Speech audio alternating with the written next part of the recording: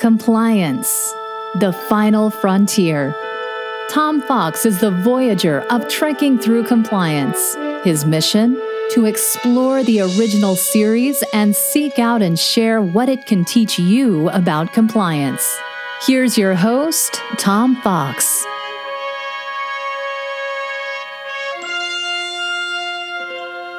Trekking Through Compliance, Episode 34, The Doomsday Machine. In this episode of Trekking Through Compliance, we consider the episode The Doomsday Machine, which aired on October 20, 1967, and occurred on Stardate 4202.9. Story synopsis. The Enterprise responds to a distress call and finds that all 7 planets in the system L370 have been destroyed. The Enterprise then enters L374 and discovers that all but 2 of the inner planets have also been destroyed. They detect a distress beacon from the USS Constellation and then find the battered remains of the ship itself. Scanning the bridge seems that it is uninhabitable, but the rest of the ship seems to have reserve power and is habitable. Subspace interference prevents good communication, and Kirk is unable to contact Commodore Matt Decker, captain of the Constellation. Kirk therefore sends a boarding party to the Constellation to investigate. They find no sign of the crew, and Scotty determines that the warp drive to be inoperable and phasers to be exhausted. Kirk then locates Decker in an auxiliary control room, but Decker is in a state of shock and not very coherent. Even after injection by McCoy, Decker is unable to say what his ship was attacked by other than that thing. Kirk and Scott stay behind and play back the Constellation's record tape in which Decker reports discovering destroyed solar systems and entering L374 to investigate the breakup of the 4th planet by Science Officer Masada. Decker reports that the ship was attacked and damaged, so he beamed down his crew to the 3rd planet. The attacker then returned and further damaged the Constellation and then proceeded to destroy the 3rd planet while Decker remained helpless on the Constellation. Washburn reports that the antimatter in the warp drive had been deactivated, and Kirk surmises this is connected with the subspace interference. Decker informs them that the attacker was a miles-long robot which uses pure anti-proton beam to destroy objects in its path, then digests them as fuel. Sulu computes the path of the robot that has brought it from outside our galaxy. Kirk beams Decker and McCoy back to the Enterprise. They arrive just as the conical Doomsday Machine planet killer makes a reappearance and pursues the Enterprise. It attacks them and damages the Enterprise's transporter and then heads for the densely inhabited Rigel 7 system. Commodore Decker pulls rank and assumes command of the Enterprise using Order 104, Section B, Paragraph Sub 1A, over Spock's objections. Decker orders an attack on the Doomsday Machine despite Spock's protests that its shell is made of neutronium and is therefore impermeable to attack from a single ship. The Enterprise is attacked by the Doomsday Machine but manages to survive, and Decker then attacks the Doomsday Machine with phasers, which has no effect.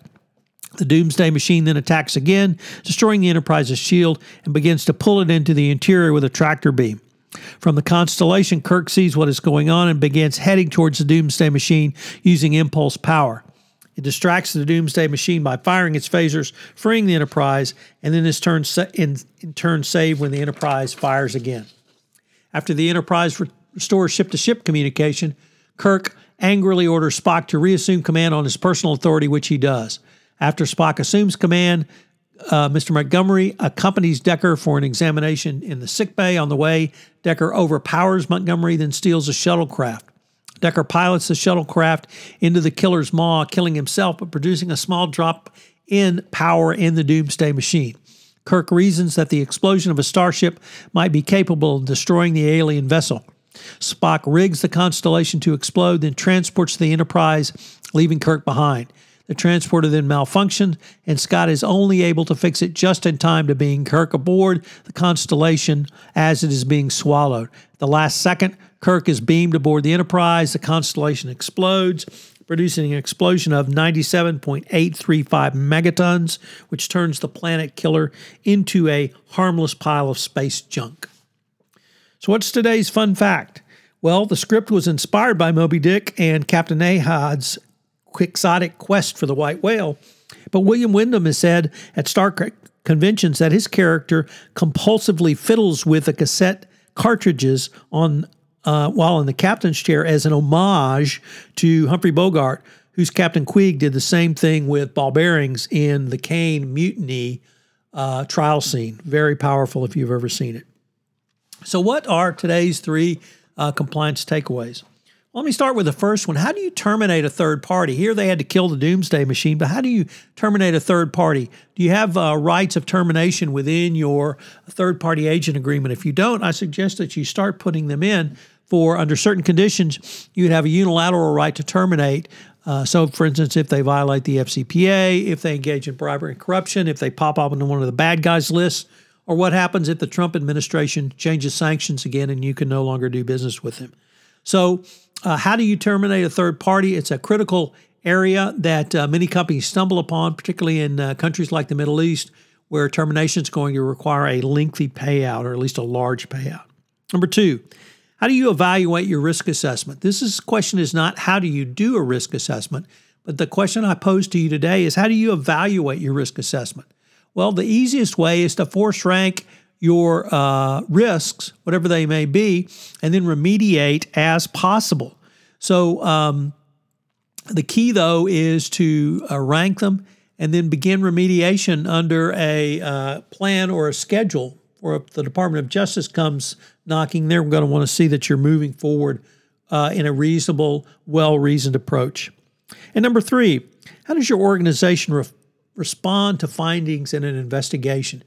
Does it actually do something?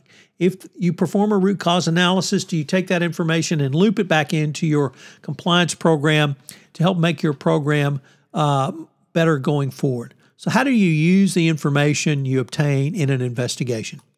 Join me tomorrow where we take up the episode, Cat's Paw. If you enjoyed this episode of Trekking Through Compliance, you can help it grow by sharing it with the biggest Trek fan you know. This podcast is a part of the C-Suite Radio Network. For more top business podcasts, visit c-suiteradio.com.